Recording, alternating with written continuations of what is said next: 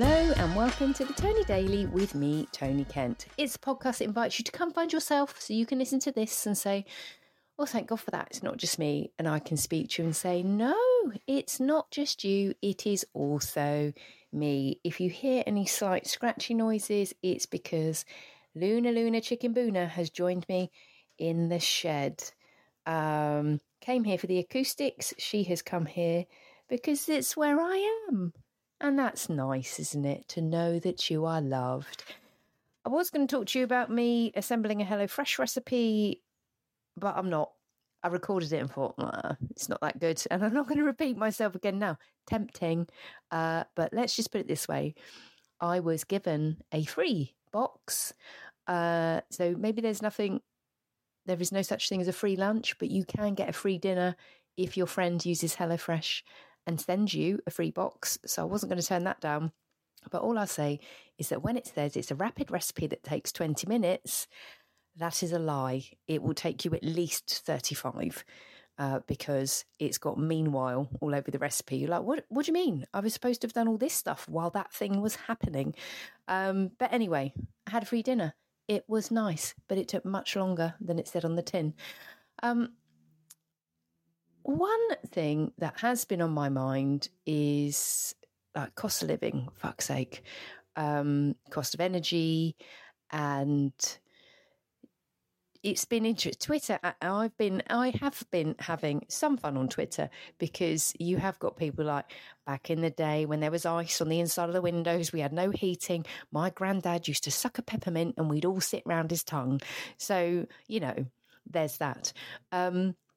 But it has made me reflect on a few things, and been talking to friends and talking to my husband about it. And God, I love Martin Lewis and Judge Rinder because they are putting into words what is really happening for many families. And whilst I am in a position of relative comfort right now, that growing up without never leaves you. And when you read about what's going to happen, that visceral sort of body memory almost of what it is like to have services cut off and to not have food in the fridge and to be the kid that it's just neglected. It doesn't go away. It stays sort of in your body. And one thing that I kind of was thinking about was how, so I was born in 75, so grew up in the late 70s, early 80s, grew up for the whole of that kind of, Thatcher.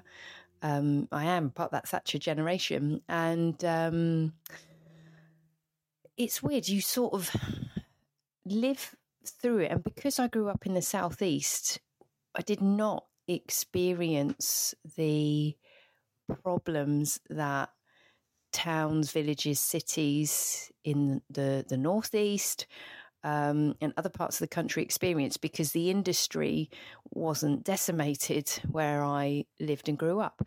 And growing up in that period, whilst Thatcher did her best to just sort of ruin most things, we still had access to incredible services. And so if I think about the things that I grew up with, despite not having very much, we did have affordable housing. It was council housing.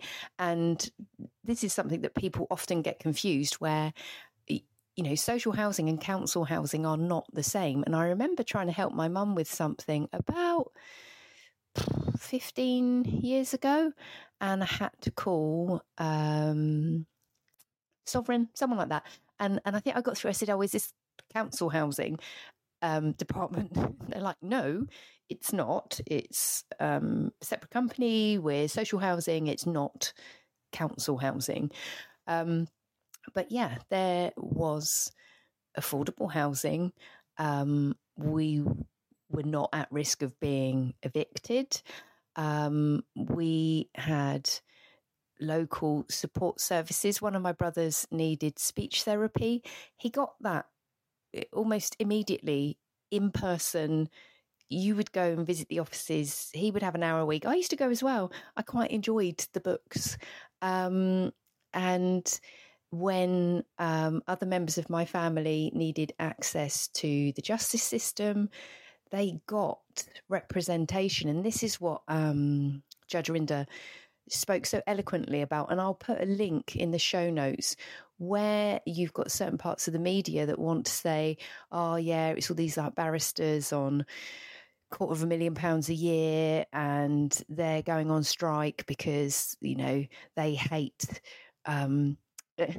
victims. It's just not true.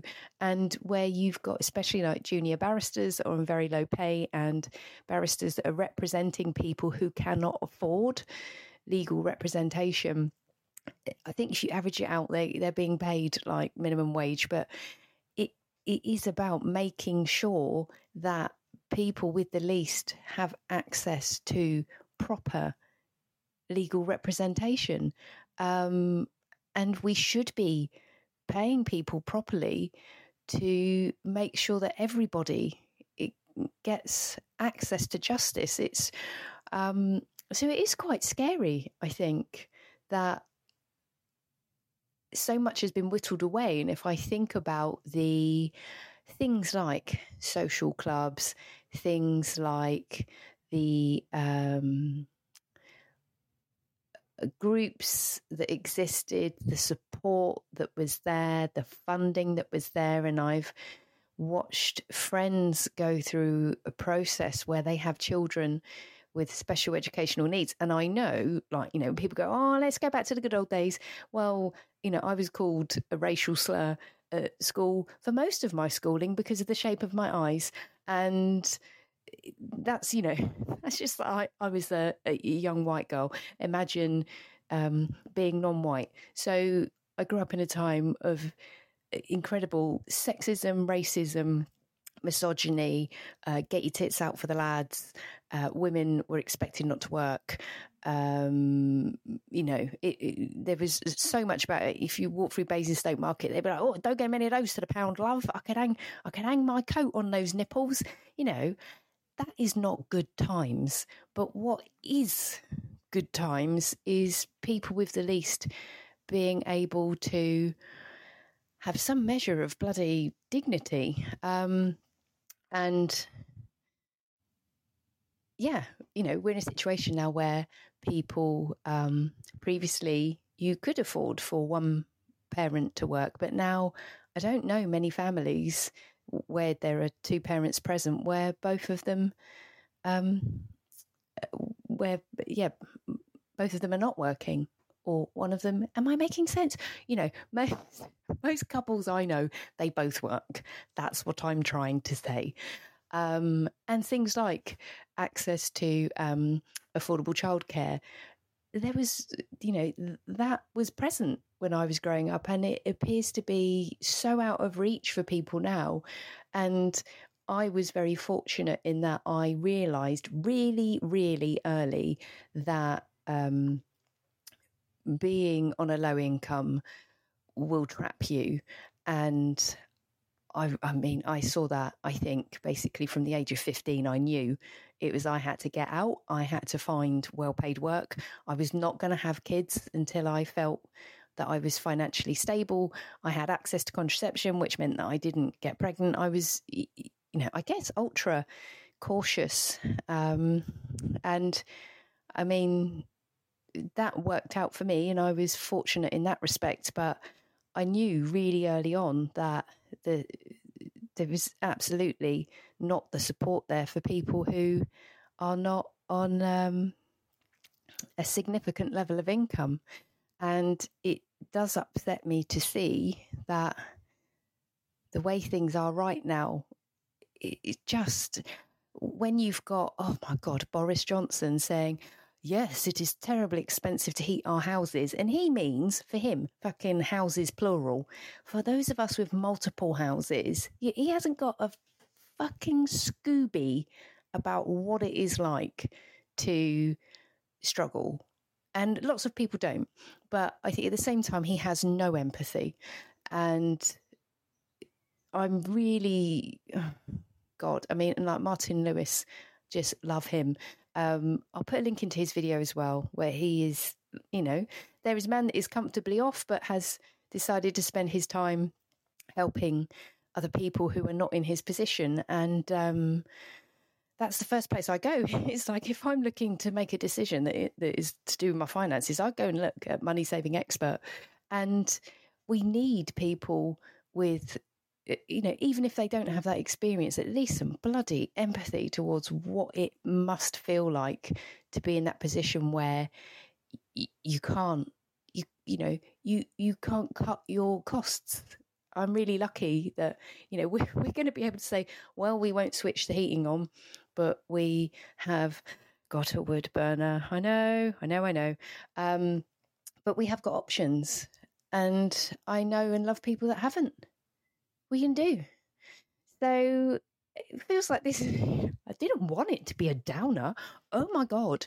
But I suppose this is an acknowledgement of how fortunate I was to be born when we did have what feels like better public services for people who did not have a great deal of money. I was fortunate to realise really early that if I wanted to feel stable and safe, that I needed to actually leave and find a way to make enough money to make myself comfortable. And